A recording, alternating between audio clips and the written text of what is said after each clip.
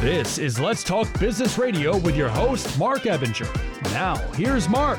All right, next up on the show is Amy White, a real estate expert with Reliance Residential Realty who helps people buy and sell real estate for personal and investment purposes. Amy, welcome to the show. Thank you very much. So how did you get involved with real estate? Well, I was in corporate America for a number of years, and then when I had our first child, I decided to become a stay-at-home mom, and I stayed home with them for about 13 years when I decided it was time to get back to work, and real estate was a really good fit for me. It was I was able to kind of make my own hours, able to advance professionally very, very quickly as opposed to just going to an office job and waiting to climb the ladder. I was able to climb that ladder at my own pace, which is great. So I've been in for about a little over 8 years now, and it's been great. So what is it you're passionate about when it comes to real estate? I would say probably the number one thing that I am passionate about is just customer service. I have always loved being in customer service. I've been in the restaurant industry, various hospitality roles, and the one thing that has always linked together everything that I've done from volunteer work to actual paid work is customer service, and just being able to foresee someone's needs, what they're going to need to know, what I'm going to need to do to help them and make them comfortable in any given situation. I think it's just something that has always attracted me. And I know, just in general, the bar to entry for real estate agents is fairly low, and people are, especially in these days, starting to value them less. What makes a great real estate agent? Well, let me just say that you're absolutely correct, that the bar is kind of low, not only to get in, but to stay in. So it's really important that when you are choosing a real estate agent, we really do have a lot of knowledge that the average person does not have, because they're not dealing with it on the day-to-day basis. So you want to have somebody, of course, that has some good experience. One of the most important things is that that your agent is a good listener, and not only what people are actually telling you. I would like a 3-bedroom, 2,700 square foot, so forth and so on. Listening to when you're actually looking at properties, like what are they actually telling you through their actions and their comments and that sort of thing, and helping them nail down what they're actually looking for, not just what they think they're looking for. So being a good listener, staying educated, not just bare minimum education, because there is a very bare minimum education to maintain your license, but going above and beyond that and searching out topics that are beyond the scope of what you're required to do.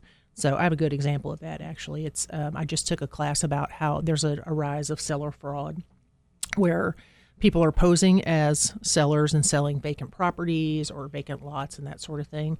So I took a class about how to help identify fraudulent sellers from the beginning. So, and that's something that you got to keep up on, because they're always finding ways somehow to do fraudulent things. But anyway, one of the biggest things, or obviously you want to put your client's needs first. Always, you do have a fiduciary duty to put your client's needs first and foremost, always.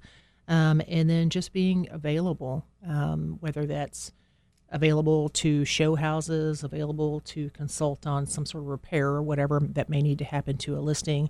Or if it's, and you'd be surprised how often this happens, it's just being available to listen to people kind of unload their fears and frustrations and, their concerns about the process overall and the way things are going. So I feel a lot of those phone calls. Well, being in the industry as long as you have been, you probably have dealt with some difficult situations, right? Like divorce and stuff like that. Yes. Mm-hmm. So how would you speak to that as far as like experience as a real estate agent? That stuff matters, because if somebody's going through a divorce and you have some experience in that area, you can help make that smooth. Right, exactly. It does help to have experience in those areas and to really know what you're doing and be able to evaluate the situation. Let's say, for an example, in a divorce situation, you may have two parties that get along perfectly fine, but the odds are not really in your favor on that one.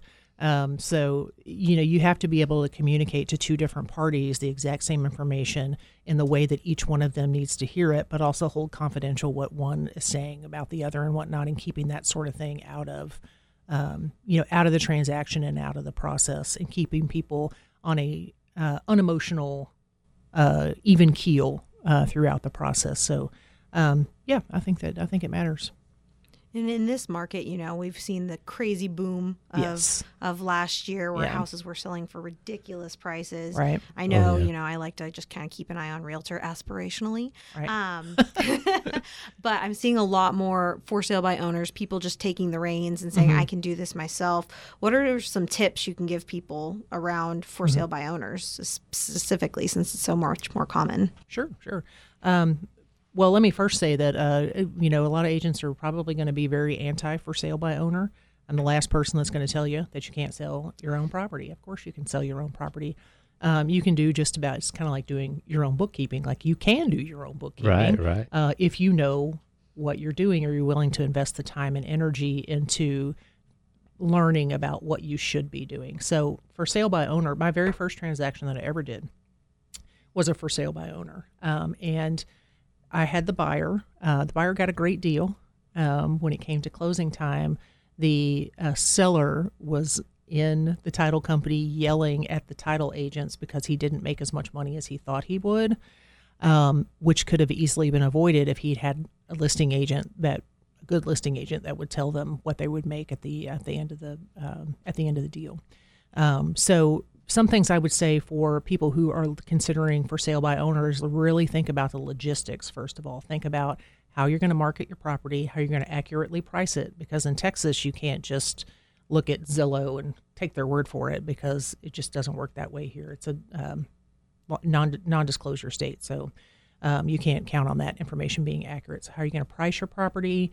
How are you going to show your property? That's actually a big one. Think about having 20 showings in a weekend. How are you going to let people in your house? How are you going to know that they are locking up your house correctly, that they are actually licensed individuals that are coming into your home, so forth and so on. And then when it comes to the actual transaction, do you know what disclosures you're supposed to provide for a buyer? Do you know what it means to buy title insurance? Do you know who customarily takes care of charges? Do you know what your bottom line will be, your net proceeds will be when you walk away? So, like I said, you can do all of these things, or you can have somebody that has the expertise and knows how to do these things, take care of it for you and shoulder that responsibility. Well, there's a reason why real estate agents, it's not just the activity that you're going through, but there's also the liability as well that you guys shoulder. Right. Yeah. So, all right, Amy, we're out of time on your segment, but if folks want to get in touch with you, how do they do that? Folks can call or text 210-240-3926. And again, that's 210-240-3926. You can also visit my website. It's reliancerr.com/Amy White. Amy White. Yeah. Thank you, Amy. You bet. So was it that, how was your first experience being on radio with us? Oh, it was good. I just don't know when to stop talking. Oh, that's no, all. you did. I'm trying not to interrupt other people and whatnot. So it's better to talk a little too much on the radio than not enough. Right. Yeah. Because awkward silences don't really translate well. No, they don't. No, they don't. Yep.